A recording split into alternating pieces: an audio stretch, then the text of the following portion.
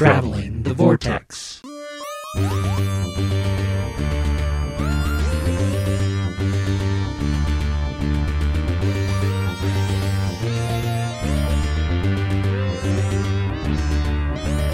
We've joined the Doctor as he travels the vortex and arrive at episode 473, where Daleks will screech sweet nothings in your ears. I'm Keith. I'm Sean. I'm Glenn. How are you guys?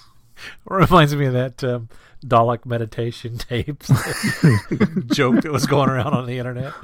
I think Sean just reposted that the other day, didn't you, on Twitter or something? I think so, yeah. I love that thing. It's always a nice, refreshing reminder. Yo, well, relax. I'm good. How are you guys? Tired, but good. Tired? Yeah, Liam didn't sleep too well last night, so I'm pretty tired. It's kind of rough when you got babies. Yeah. It's nice when they're teenagers. You can just either send them to bed or send yourself to bed and they can stay up all they want. You do you, man. Yeah, you do you. Did you guys watch anything or do anything this week? We finished She-Ra. I don't know if I talked about that or not. You said you were watching it, yeah. Shai and I were watching the DreamWorks She-Ra and the Princesses of Power on Netflix. And it got to the point where even Mel had joined in for the last handful of episodes because I was, keeping her updated. And it was pretty amazing. It was quite satisfactory for, you wouldn't think, but it is. It was really, really good. It may have made me a little verklempt and brought a tear to my eye. Wow. That was quality entertainment right there. I highly recommend it. I watched Genesis of the Daleks, the omnibus cut, the 1975, what they kept calling the director's cut when they released it for Fathom Events. I say this is the one we went and saw at the theater, right? Yeah, it's the same one. I had to do some digging because on the Blu-ray they do not call it the director's cut. It's strictly called the omnibus, shown not seen since 1975, I think. But it does not say director's cut anywhere, and I thought, maybe this isn't it. But I went and did some research online, and it's the exact same thing. So. Doesn't they call it director's cut on the box set though? No, like on the back of the box. No, no. Oh, I thought it did. No, I'm pretty sure it does. Let me look again. I got it right here because again, I was very confused. No, TV movie version is what it's called. Genesis of the Daleks TV movie version. It's still a different title than what's on the menu. Unseen since broadcast in 1975. Which is a lie because we saw it in theaters. Well, no, but because when it came was out. Yeah, it was in conjunction with the release of this set. So. Yeah, unbroadcast since then, but not unseen. I'm still confused by that story because Mr. Pedantic here. Well, to me, an omnibus edition it's all 6 episodes. We just got the commercials and the intro and credits out. That's an omnibus. But you go ahead and call it a TV movie broadcast version. Isn't without credits? Isn't that what an omnibus actually is? Yeah, and that's why you watched, Glenn. Well, that's what I watched. No, that's what we kept complaining about was the fact that the version that was released to theaters when we went to go see it. I know my memory is shot, but I distinctly remember this. They called it, they're releasing the omnibus version to theaters. And I was like, all right, that's going to be awesome. But the running length was like 90 minutes because they had cut out all of the Harry doesn't step in the crab and all that kind of stuff. And I was like, you can't call this the omnibus edition because it's not the omnibus edition. Yeah, that's true. That was excised from this version as well. So, I mean, that's 10 minutes of them walking through a cave with the beside the point. Really poor looking crabs. Hey, those crabs look great. At least there's not a chasm. Yeah, that's true. Why is it every Dalek story has some long drawn out part that everybody remembers? Well, I'm telling you, staple. I genuinely cannot wait for us to get to the animated series because episode 4, nothing's going to happen. It's going to be so great. It'll be 10 minutes of animated nothing, and we'll be going, why? Anyway, True to the Dalek. I finally watched it, and I enjoyed it. It's kind of nice to be able to sit down and watch something that you've seen many, many times in one way, and see it kind of trimmed up and done in a different way. And so I was fine with it. I think it was nice. It still conveys all the important parts of the story. We started watching season 4 of The Crown, which drops Sunday. We're 3 episodes in, and so far it's good. It's a bit depressing this season, but it's good. This is the one with Princess Di and Prince Charles? Yes, yes. Okay. I've seen a lot of advertisements for that. But Saying Olivia like a Colman long is back season, for right? this season, right? Yes. Yeah, okay. This should be her last season, but they're doing 2 seasons per actress. Because they're in the 80s. Next season, they should be in the 90s. If I think I remember that right. So I think they do a decade a season. Well, should we talk about some news? Decent amount of news this week.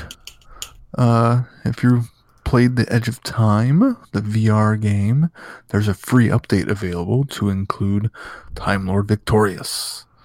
So there's a fiendish new challenge, and you can experience the 10th Doctor's console like never before. So you can fly the 10th Doctor's TARDIS, and there is a new Time Lord Victorious sonic screwdriver that will be featured within Edge of Time. Ooh. Fiendish, huh? They call it fiendish. Must be the master. What's fiendish? What's being called fiendish? The challenge. Oh, okay, I got you. I mean, I guess spoilers, but, you know. Speculation, maybe. I mean, that's pretty come cool. on. You wouldn't refer to the Daleks as fiendish. No, the challenge within the game is fiendish. Uh-huh. And who do you think's going to be challenging you? The Katura. Now, that would be more like, an epic challenge or a dangerous new challenge. No, it's the master. They do use the word fiendish twice. That's how fiendish he is. The definition Okay, so- of fiendish is extremely cruel or unpleasant, devilish. Also, extremely awkward or complex. So that could The be master. that could be the Daleks. No, That's true. Extremely That could also be awkward. the Doctor. Yeah, that could be the Daleks. no. Extremely awkward. They glide. I mean, okay, I will grant you that one Dalek from the Peter Cushing Doctor Who movie that spins around in a circle and goes through the safety railing and down into the pit. You thought that was awkward. Dalek was awkward. The rest of them are very graceful. You've not lived until you've seen Swan Lank in the original Dalek. What else we got, Keith? Well, speaking of Daleks, the original comic strips are in a reprint available now through Panini, and there's a digital version at Pocket Mags. So these are the original. It's a collector's edition of the 1960s comic strip. All 104 installments are available in a limited physical run or in digital copies. Ooh. I have it open right here, my copy on the desktop right now as we speak. I figured you had purchased it. Yeah, it's not part of my subscription, unfortunately. You do have to buy it separate, but it was well worth it to have the reprints of these, although I think I have copies of the original version somewhere. Yeah, but these are nicely restored. Yeah, and these are the ones Not that were scans. These are the ones that were printed in TV Century 21 magazine back in the day, comics back in the day. And so yeah, if you've never had a chance to read them, here's your opportunity to do so. There is a newsstand version. I think it's already out in the UK. It's usually about a month behind here in the US. So if you're interested in waiting, you'll have to wait till December. Maybe put it on your Christmas list. I may want the physical copy as well. It's really pretty. You know, Glenn, I love the cover. Gorgeous. Yeah, I love the cover. you could go out and get yourself some of those 8.5 by 11 label sheets and print them off and make your own Dalek wallpaper. Oh, there you go. There you go. That's what I'll do. The whole den. That's what I'll do. Dalek comics. It would complement my Dalek comic book cover poster. Of course, it's not an actual comic book, but Think how much that would pop. That really bright, colorful art on that with a Dalek comic background, black and white background. oh, these aren't even black and white. They're all color. Oh, they're not. Are Yeah, they color? they're all They're all color. color. Yeah, they're all Oh. in color. I thought they were. Black and white. Nope, every last one of them's in color. Well, all the better. Yeah, Makes it all colorful. Make your den a little less drab. that's right. And what else? Last bit of news I had from Big Finish, Eric Roberts is returning as the Master yet again, this time in his own series. So this will explain to us how he gets out of the Vortex and Eye of Harmony. Woohoo! Because previously he had returned, but it was a bit nebulous in the River Song box set, which he did a good job with. He was in another, wasn't he in Ravenous? I think he was in Ravenous as well, wasn't he? Yeah, I believe so. Yeah, this will be cool. And it seems to me that he will, when he escapes, he remains in this incarnation. So that's pretty neat. It'll be interesting to find out what happens next. I'm sure it will be fiendish. Looks like he's in leather, though, so I don't think he's going to dress for the occasion. We've given Eric Roberts a lot of flack over the years for certain things that maybe he's done, that, ways behaved, but I'm willing to give him, a pass on those because he is embracing the Master again by, granted, he's probably making a buck off of this, but he's embraced Doctor Who again, and he's doing something for the cause. So I'm going to give him a pass on all those other times, and wish him well and success in this. And I myself will be lining up to listen to this when it releases next year. I will too. I concur, not just because you'll make me for podcast reasons, but whatever my personal feelings about Eric Roberts, the actor.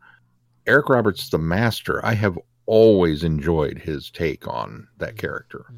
And I think it's not only a unique take from the standpoint that I know some people who like to poo-poo the Doctor Who movie would be all, oh, Eric Roberts was, no Anthony Delgado. Well, no, he wasn't. That was the point. He did it in his own way while still maintaining, I felt, a lot of the core attributes of what the Master is as the character. So Hear. Yeah, I agree. Well, speaking of TV movie, shall we move on to our review of the Doctor that is featured in the TV movie and also featured in this audio? Well, it was an awkward transition. Wow, that was a stretch. A bit awkward. I started to panic just a little bit, going, "Oh God, what did I not review?" Didn't you know we're doing the TV movie again this week, Sean? Well, good, because I can talk about that all day, every day. That one you're familiar enough with. I was genuinely beginning to go, maybe I didn't get my homework done. The Enemy of My Enemy. From Big Finish Productions. Greetings, citizens of Rax. We are the Daleks. We come in peace. Doctor Who, Time Lord Victorious. The enemy of my enemy. You will be exterminated. Not until the Doctor has given us what we need. And what is that? Your help. What exactly do Daleks fear? That the changes will spread? That Skara will no longer birth your race? That you will cease to exist? And what do you observe, Doctor? Oh, you know pretty much everything. I have a particular interest in new cultures and societies. The Raxians are an ancient civilization. So I gather. But you are new to me, and that's very exciting. We are one.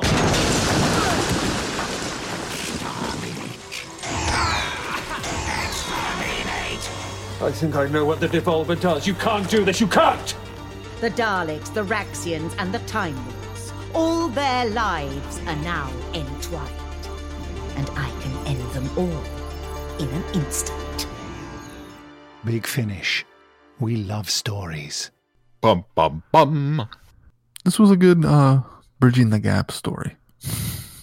I really enjoyed this one. I agree. It's a good bridging story to kind of get us from, where we were to where we need to be. But I also felt like there was a lot of very enjoyable interactions between the Doctor and the Dalek strategist. Yes. Those two stole the show. It was mentioned in the behind-the-scenes stuff that the Daleks kind of become the Doctor's companion for this episode. Mm-hmm. But it's difficult to write for Daleks, and they don't have the same level of witty repertoire that a companion would bounce back with. And yet I kind of felt like Paul McGann rose to that challenge and delivered for both, because he would frequently talk to the Dalek and he would say something and the Dalek would give a standard Dalek reply. And then Paul McGann would come back with something, and in some ways he was almost talking to himself because he knew what he was going to get out of this thing, and that just made it all the better. Because I mean, any excuse for more Paul McGann, and I'm all about it. Yeah. So that there was level also I thought was times where highly the enjoyable. strategist also rose to the bait, which was really enjoyable too. Yeah, there were a couple of those that were good. I will confess that I found the plot itself with who these aliens are to be a tad predictable. I'd kind of figured that out fairly early as to who they were. And I'm still confused over the idea of a Dalek executioner. That to me Aren't they sounds all like an executioners? oxymoron. It's just we have one Dalek whose job is to kill people. Oh. So then what's all the other Daleks' jobs? I know, right? Well, and I think maybe this will be divulged when we get to the short stories that come with the figures, but I think I read somewhere that the special weapons Daleks were refitted at this point in the Dalek Empire, and that's what became the Executioner Daleks, and this particular one is just one of many. Yeah, So you're saying I got to buy a Dalek Executioner box? Maybe, I don't know. Like I say, I can't remember where I read that, but it seems like it was legit, and so that might be something that maybe that makes a Dalek Executioner a little more cool. Now I'm trying to I find a didn't say he picture of it. wasn't cool. I just said he confused me. I like That's this. the case. You have my attention.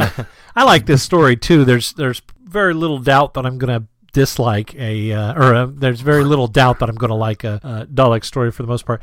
I think what I really like about this one is how Nicholas Briggs, and he has said in interviews that he doesn't record the Daleks separately. He records them all at the same time. And the man to be able to give so much difference in character to each of the different Daleks.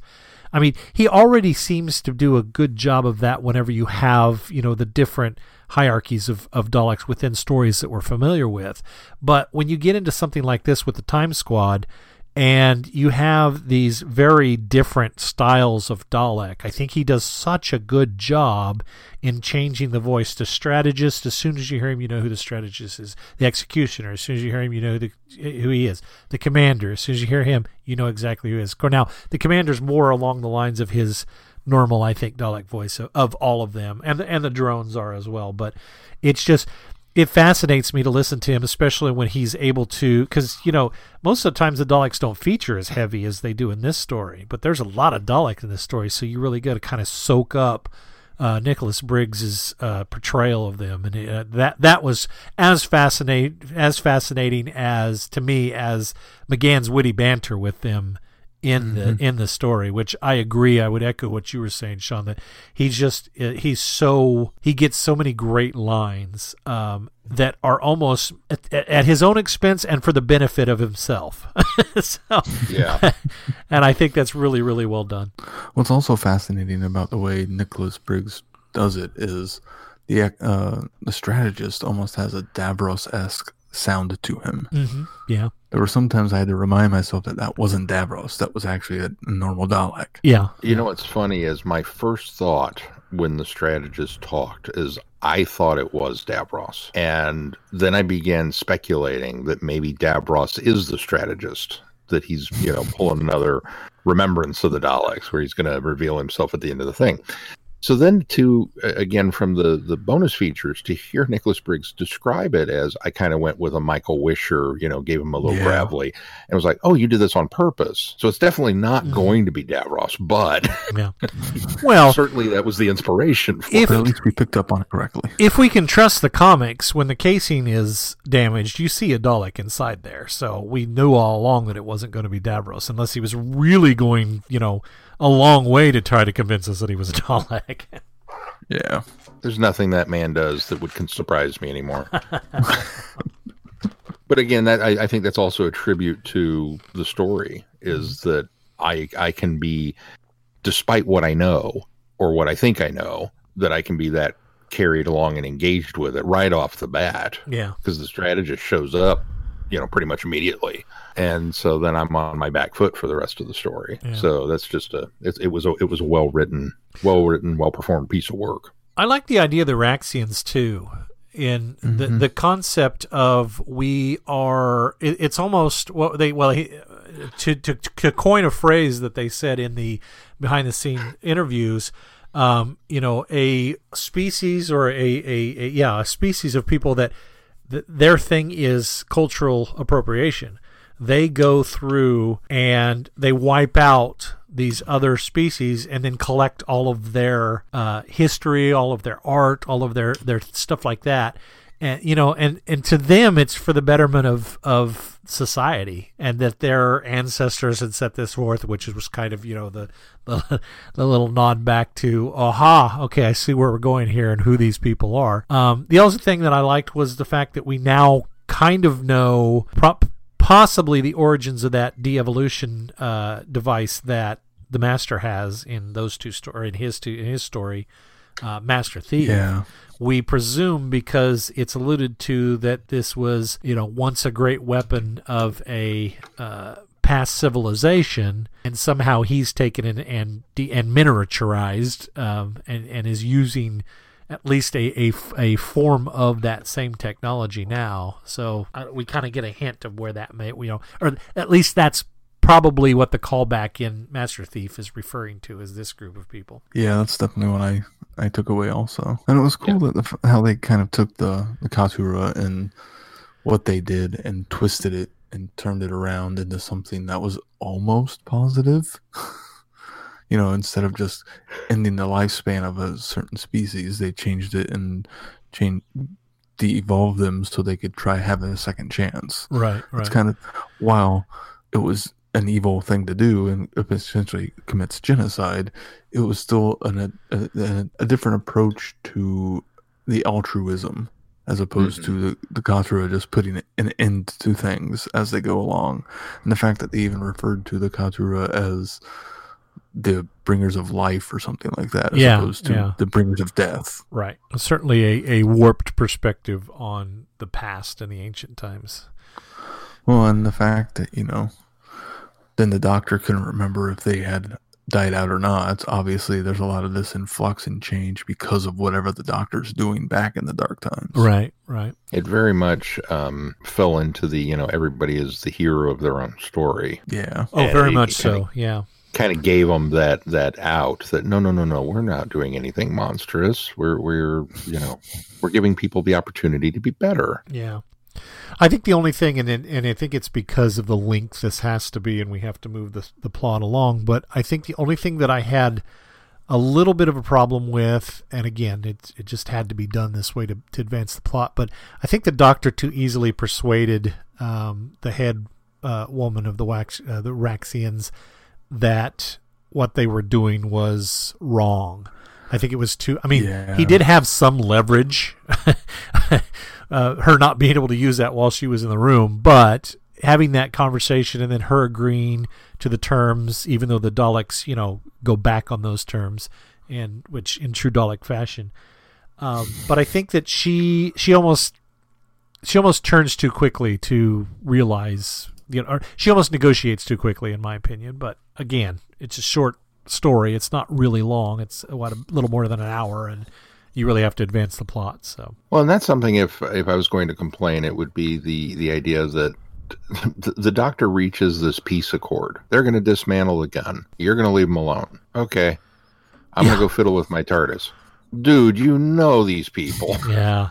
And I kept waiting. I kept waiting for the shoe to drop, that the Daleks were going to go and betray them, and then find out that the DNA sample they destroyed was actually the Time Lord DNA, and that the one that they were going to put into the machine was going to wipe the Daleks out. And he'd be, because he's not going to condone the genocide of an entire race. But if you blow yourselves up, well, I can't stop you.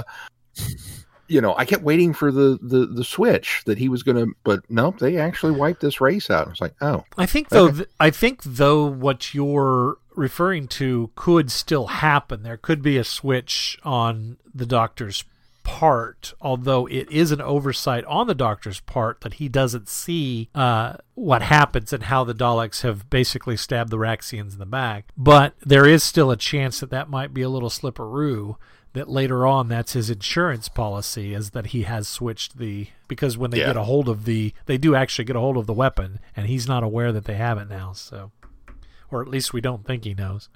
Very true. It was good. The story clips along. There's a lot of little twists and turns and surprises, and the performances are fantastic in this. And I've thoroughly enjoyed everything that Big Finish has done for sure with their portion of Time Lord Victorious so far. And more Eighth Doctor is never a bad thing. Absolutely.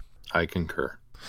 All right. Well, shall we move on to the next one, which is the Tales of the Dark Times, Episode 3 from the Comic Maker app. I think that this one we're probably doing this in the right order, because I get the impression that now that we're on our way to the Dark Times, this is probably where this takes place for the most part. I don't think I don't think that I guess they are in the Dark Times in this. I don't think the little timeline that Doctor Who put out, it just has the Comic Maker app in one spot, but you gotta think that this episode's different and happening at a different time than the other ones. Yeah, and that timeline also, I'm sorry, the dawn of the Khadra is at the very beginning of all of the universe before even, the Doctor goes back there. So I don't know if I necessarily agree with their I don't know, that one makes sense because that's the timeline from the beginning of the Dark Times. So they would be the first thing in that timeline. Yeah, I guess I would have created the timeline as an overall universe timeline as opposed to splitting it up. Well, sections. That's just it. I don't think that they could have, because of how it's wibbly wobbly. So you have to kind of put the Daleks first, and the reason you have to put the Daleks first is because of that message that's in that trailer, which, by the way, we probably should watch if you guys haven't seen it. I've actually seen it several times, but didn't even think about it being connected, and that the end of that is the Daleks sending the message to the Daleks, to the rest of the Daleks. And so I didn't even think about that when we were crafting this together. So I think in fact, let's put that on the schedule for next week when or not next week, but the next week that we get together, and we can do that along with the first few Daleks episodes. But back to the Comic Maker app, Tales of the Dark Times. What'd you guys think of this? I thought it was pretty good. They captured the Eighth Doctor's voice well, I think. I think so too. Especially again for a little app where they're using elements that obviously they have some control over, because they are the ones that created this app, whoever's writing this story, I'm sure, or putting it together anyway. But it's done in a really, for what this is, I'm very impressed with what they've been able to do with it. Sorry, Sean, go ahead. No, I would have said that for what it is, yes, it's it's a fine little story. It's probably the weakest installment, I think, of what the Comic App Maker has given us thus far. It attempts to feel a little bit more like a comic book story. Yeah. And I think the limitations maybe of what you can do with the Comic App Maker suddenly rear their head with how you can tell this particular comic story. And it definitely feels like it's probably, other than the fact that the Eighth Doctor and the Daleks are together, it's probably the least far removed from the overall Time Lord Victorious arc, because it's just kind of this little side story of what happens once they get there. And the idea is neat, that there's this race that wanted to make sure that their memories would survive. Yeah, beyond that, I think conceptually it's cool. I also like the idea that this is the first time we've heard of Huron energy since, what was it, Runaway Bride? Well, the Arachnos was using Huron energy in order to feed her children and bring them back to the surface. So this is the first time we've heard of the Huron energy since then, which they state in this story that it's an ancient power source. So another connection to the Dark Times and the Arachnos as well. Not that this is the Arachnos who left these data banks, and right. But it clearly was something that more than one race was using during the Dark Times. I love a data bank. I think I thought this was, for what they have, I think this was really, really well done. I thought they put together frame by frame. There's some repetition here, but as you said, I mean, that's kind of the limitation of the app. But I think overall, everything they've done framed it really nicely. I think the weakest one so far has been the first one, but I also give them a pass on that one because I think they were kind of getting their footing. Yeah, I would agree. There was a lot more story here than the first one. The first one was just, the 10th Doctor being weird. Even the second one doesn't have a lot of story. It's really kind of, there's story happening there, but it's a lot of repetition. This one, at least, I think, has more of a concise storyline, and it's bridged with the beginning, middle, and end. The others never really kind of felt like they had that to me. So I don't know. I give this one high marks, Sean. Must just be me then. Well, that's fine too. Well, and while the overall story doesn't necessarily tie into bigger things, I think it's a well-contained story. Yeah, it's an aside. I mean, anybody that would pick this up would wonder why, because it doesn't do a nice job of explaining why they're together, but people would maybe wonder why the Doctor's working with the Daleks, I think would be its only failure. Yeah. If you pick this up, solo. Randomly on its own. Yeah. All right. Well, should we move on to Monstrous Beauty Part 3? End of issue 2, I was kind of on the fence about this story. And now, seeing its resolution, I wish there was more of it. I feel like there's so much more depth that could have been explored throughout all of this than the comic medium could explore. It definitely, which is weird when you audio or something. I do not disagree with you at all, but it's weird to say that because when dealing with we're dealing with the Dark Times and the great vampires and bow ships and all this kind of stuff. That to me screams, yes, make this a comic book because you can go nuts. And yet, I 100% agree with you that it just doesn't feel like they hit the potential of the story. Well, let's give them a little bit of a pass because we're loosely using the word comic book. These are comic strips, and these are very true. These are comic strips that are found in a magazine, and we're not used to these, I don't think, because these are typical for Doctor Who magazine. These serialized type of comics that, for the most part, are only about 6 to 8 pages. So it's not surprising to me that Part 2 and Part 3 were only 8 pages. In fact, what surprised me was that the first one was 16, and it makes me wonder if they had decided that they pulled 2 together for the first one and made it, because it's actually a supplement, so you have the book and then you have the comic separately. So Part 1 is kind of its own little separate part. But these are more in the tradition of Doctor Who magazine, where the comic, is one of the featured article sections of the thing. So for what this is, they did what they could, and so I have to give them that much credit. But I agree that this almost would have worked better as a Titan story, so that they could have done a little more of a long form, overarching story and give us a little more than what they did. Because this particular story, the third part, though I still enjoyed it, it feels like it's in a rush to wrap itself up.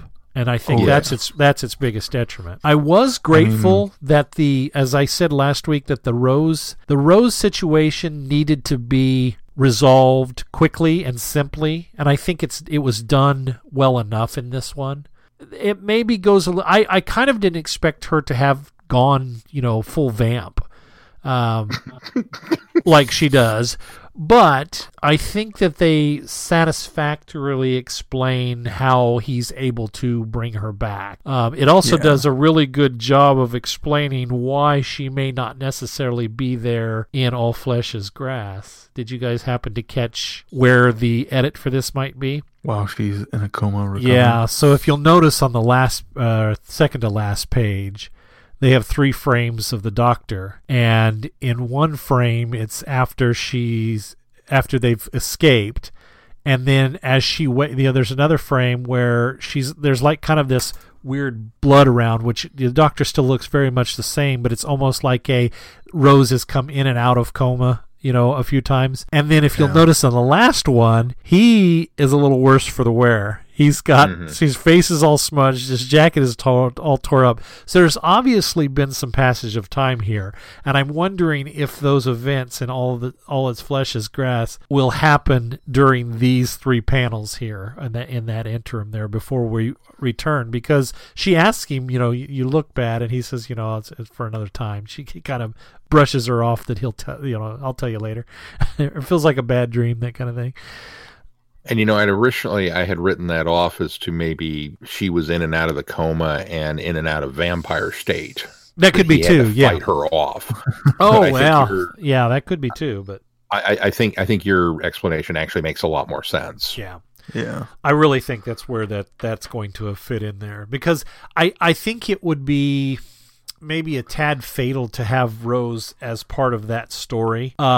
Especially because we're dealing with the 10th Doctor, and there's going to be some repercussions of him seeing her again. And it kind of messes things up with where they've established and where they've gone with the series on television. So I think it makes sense to sideline her for that story, and I think that works really well here. The other thing I wondered if you guys noticed, the third to last panel on the very far right in the bushes, observing is a figure, and it almost looks like the profile of the 10th Doctor. Yeah, it does. Viewing from afar. I did not catch that. So I didn't catch it either.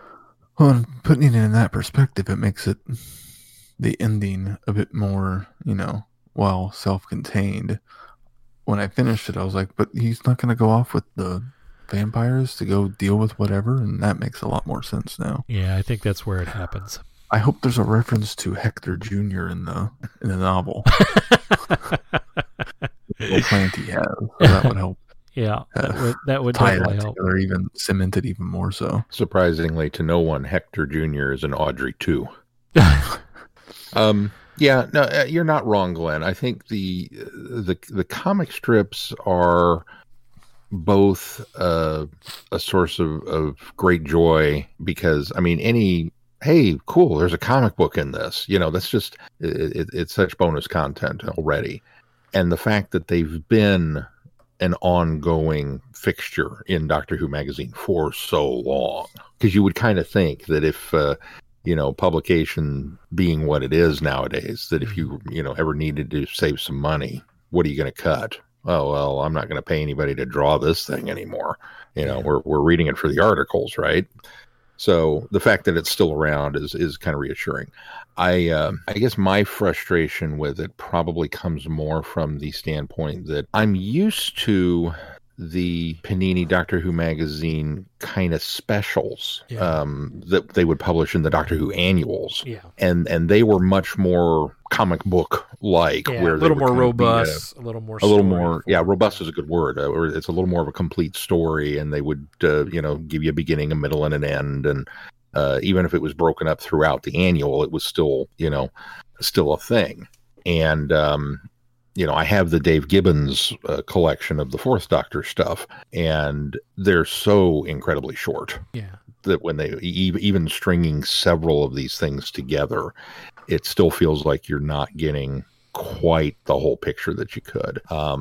And so I don't know. I kind of felt like for Time Lord Victorious, if we're going to do it, let's go ahead and hey, maybe this is a 16-part story. Just kind of keep going with it for as long as you need to tell, this is a big deal, it's the vampires. It's the vampires, right? And again, maybe I'm in the minority of people who I get real excited over State of Decay. I think there's a lot of material there that's like, yes, tell me more about this stuff. And now I finally got some about this stuff, and it's like, oh, that's it, huh? Yeah, all right. I think if you serialized it too far out, though, it would get a bit mundane. And I think that I've read some Doctor Who magazine where during the 8th Doctor run where they would drag storylines out several issues, and I think that to a point can get frustrating and frustratingly long too, because it almost feels like they're kind of padding it. So I think there's a happy medium between that and maybe what we got in this somewhere in there as well. See, and that's why I think it would be better if served not in a comic form at all, where a lot of the talking and exploring of the civilizations could have taken place where it wouldn't have felt like padding and wouldn't have felt drawn out, and it could have left a lot more to the imagination, I think. Well, what Like the bow ships show up and I'm not that impressed by the look of them, and I've complained before about how the look of the vampires that it was nice that they started putting in a variety of them. I still would have liked to have had my own sort of imagination what they were going to look like, as opposed to what they actually wound up looking like in drawings. I think Drogon is the epitome for what I've always imagined the vampires of ancient times looking Drogon like. looks great. Yeah. I like Drogon. Although everybody else, it's kind of it's almost as though they've borrowed the Drogon design a little from Dracula Untold, because it's even got that same sort of armor that he wears in that as well. Yeah, and a little bit almost Castlevania. Oh yeah, certainly. I was good with it. I mean, the artwork's terrific. They did a good job on that. I think the story's well done. It felt like a rush to finish, and the doctor having kind of the quick cure, I think was satisfactory, but it just seemed too quick. Well, and maybe too it comes from Drogon too. Yeah. Maybe too it comes from the standpoint that we paired this with Enemy of My Enemy, in which both of them feature a very quick turnaround of the villain. Yeah, that could be too. After getting a talking to from the doctor, as part of their resolution. So maybe that's part of it too. But I don't know. It's nitpicky. I will totally allow that it's nitpicky. And again, for what it is, yes, the story was fine and it was an enjoyable romp, and we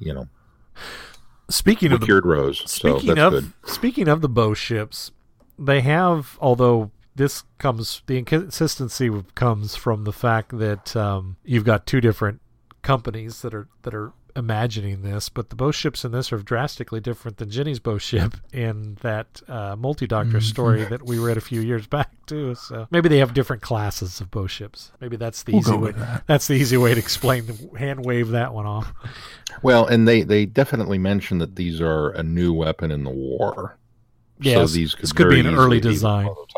Design boat ships. Yeah. That's true. They haven't quite settled on them yet. I'm okay with that. Yeah. Well, anything else on any of these stories that you guys want to follow up on, or should we move on to what's coming up on the schedule? Time Lord Victorious continues after these messages. After a quick break. Which, yes, if you've been following along with the schedule, you might note that we're going to be off next week. It is Thanksgiving week here in the States, and so we will be taking a brief reprise from our podcasting duties. We promise a brief one this time out. Yeah, this one won't last 8 months. Only 1 week. Only 1 week for Thanksgiving, and we will be back the following week. The plan, as of right now, for sure, is to review the animated Daleks. Well, starting with the trailer. You're right. And then Daleks episodes 1 and 2 of the animated series, which should be out. There is a possibility of throwing in the Eagle Moss Hero Collector short story, The Last Message, which would be packaged with the Dalek Emperor and Dalek Drone figures, depending upon, whether or not they ship them to us or not. Whether they arrive in the mail. Whether or not they arrive. So if you're going off of the schedule that is posted currently to the website, they are not. That story is not on there. I erred on the side of caution. But much like Time Lord Victorious itself, our schedule is subject to change. All right, and you can see those changes happen live as they do on our website at travelingthevortex.com, where our scheduling has taken on a bit of a self-awareness anyway. So be sure to check that out. If you get any value out of this podcast, be sure to put some value back into it. You can do that by clicking on our Patreon link and consider supporting us. Thanks again to those of you that do. Also, please consider giving us a 5-star review. We need 5-star reviews. Why do we need 5-star reviews? Well, because on your favorite aggregator, that will bump us up in the ratings. That will also bump us in the recommendations of Doctor Who story podcasts that are out there. So 5-star ratings, and leave a few words of encouragement, too, if you like us. Make sure you join the conversation on our listeners forum and Facebook. Jamie, who is becoming now our Facebook liaison and correspondent, is really driving some great topic discussions on there, guys. So get on there and chime in. Let us know what you think. We want to hear from you. Anything else that we need to touch on this week, guys? All right. I don't believe so. If that's going to do it for this week, until next week, I'm Glenn. I'm Sean. I'm Keith. Cheers. Good night, everybody. Be seeing you. Happy Thanksgiving. You have been listening to Traveling the Vortex. Doctor Who and all of its associated programs are owned and trademarked by the BBC. No infringement is intended or implied.